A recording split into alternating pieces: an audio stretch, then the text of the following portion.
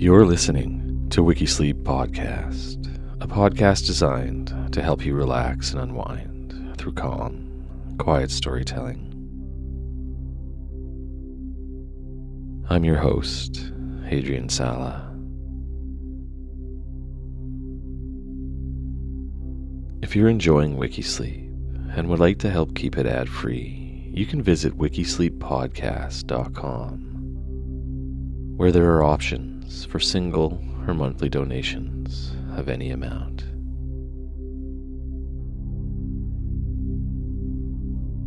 Before we get into the story, let's begin by taking a few slow, deep breaths. Deep breathing has an amazing calming effect, helping reduce stress and anxiety and allowing you to relax a little.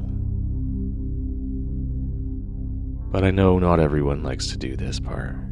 If you'd rather jump straight to the story, just skip ahead about 90 seconds.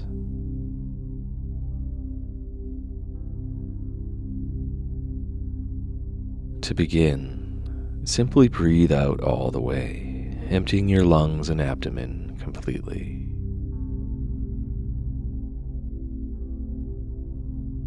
Then, over the count of 6, breathe in slowly and fully, filling back up again.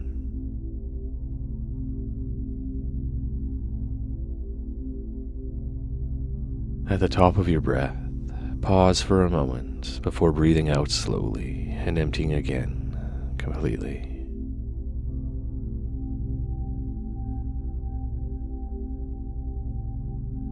Pause briefly at the bottom of your breath, then repeat the process as many times as you like, as often as you like.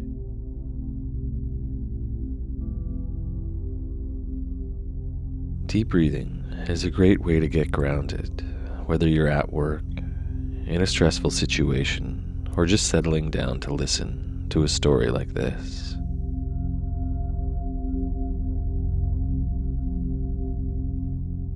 Today's story: Miles Davis, an American trumpeter, bandleader, and composer, who's considered among the most influential and acclaimed figures in the history of jazz and 20th century music.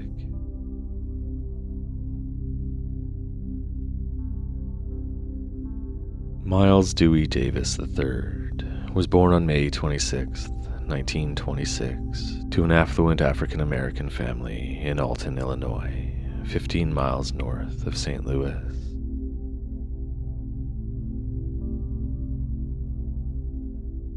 He had an older sister named Dorothy May and a younger brother named Vernon.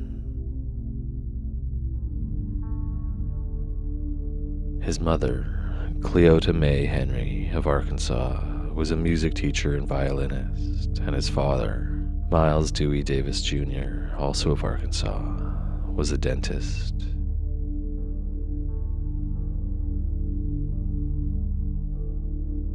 They owned a 200-acre estate near Pine Bluff, Arkansas, with a profitable pig farm. In Pine Bluff, Davis and his siblings fished, hunted, and rode horses.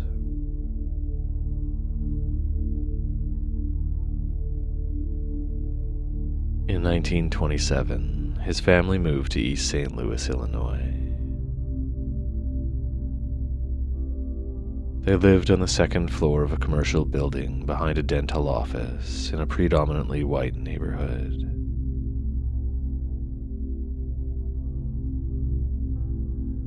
Davis's father became distant to his children as the Great Depression caused him to become increasingly consumed by his job, typically working 6 days a week.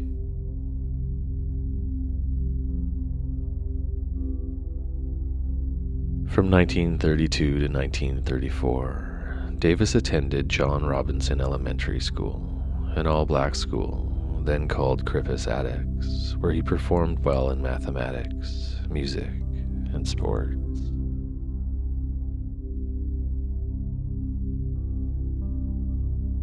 At an early age, he expressed an interest in music, especially blues, big bands, and gospel, and in 1935, he received his first trumpet as a gift from John Eubanks, a friend of his father.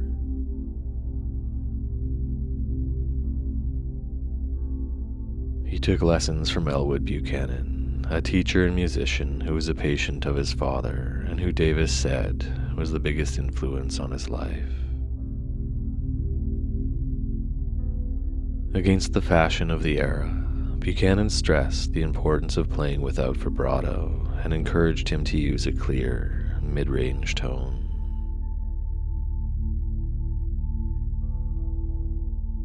Whenever Davis started playing with heavy vibrato, Buchanan slapped his knuckles.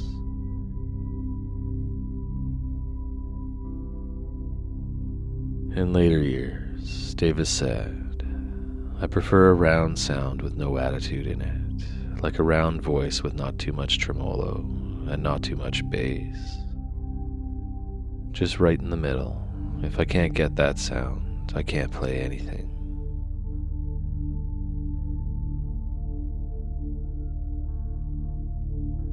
By the age of 12, music had become the most important thing in his life.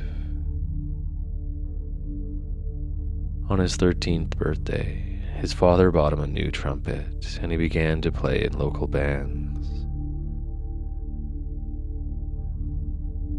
He took additional lessons from Joseph Gustat, principal trumpeter of the St. Louis Symphony Orchestra. He would also play the trumpet in talent shows he and his siblings would put on.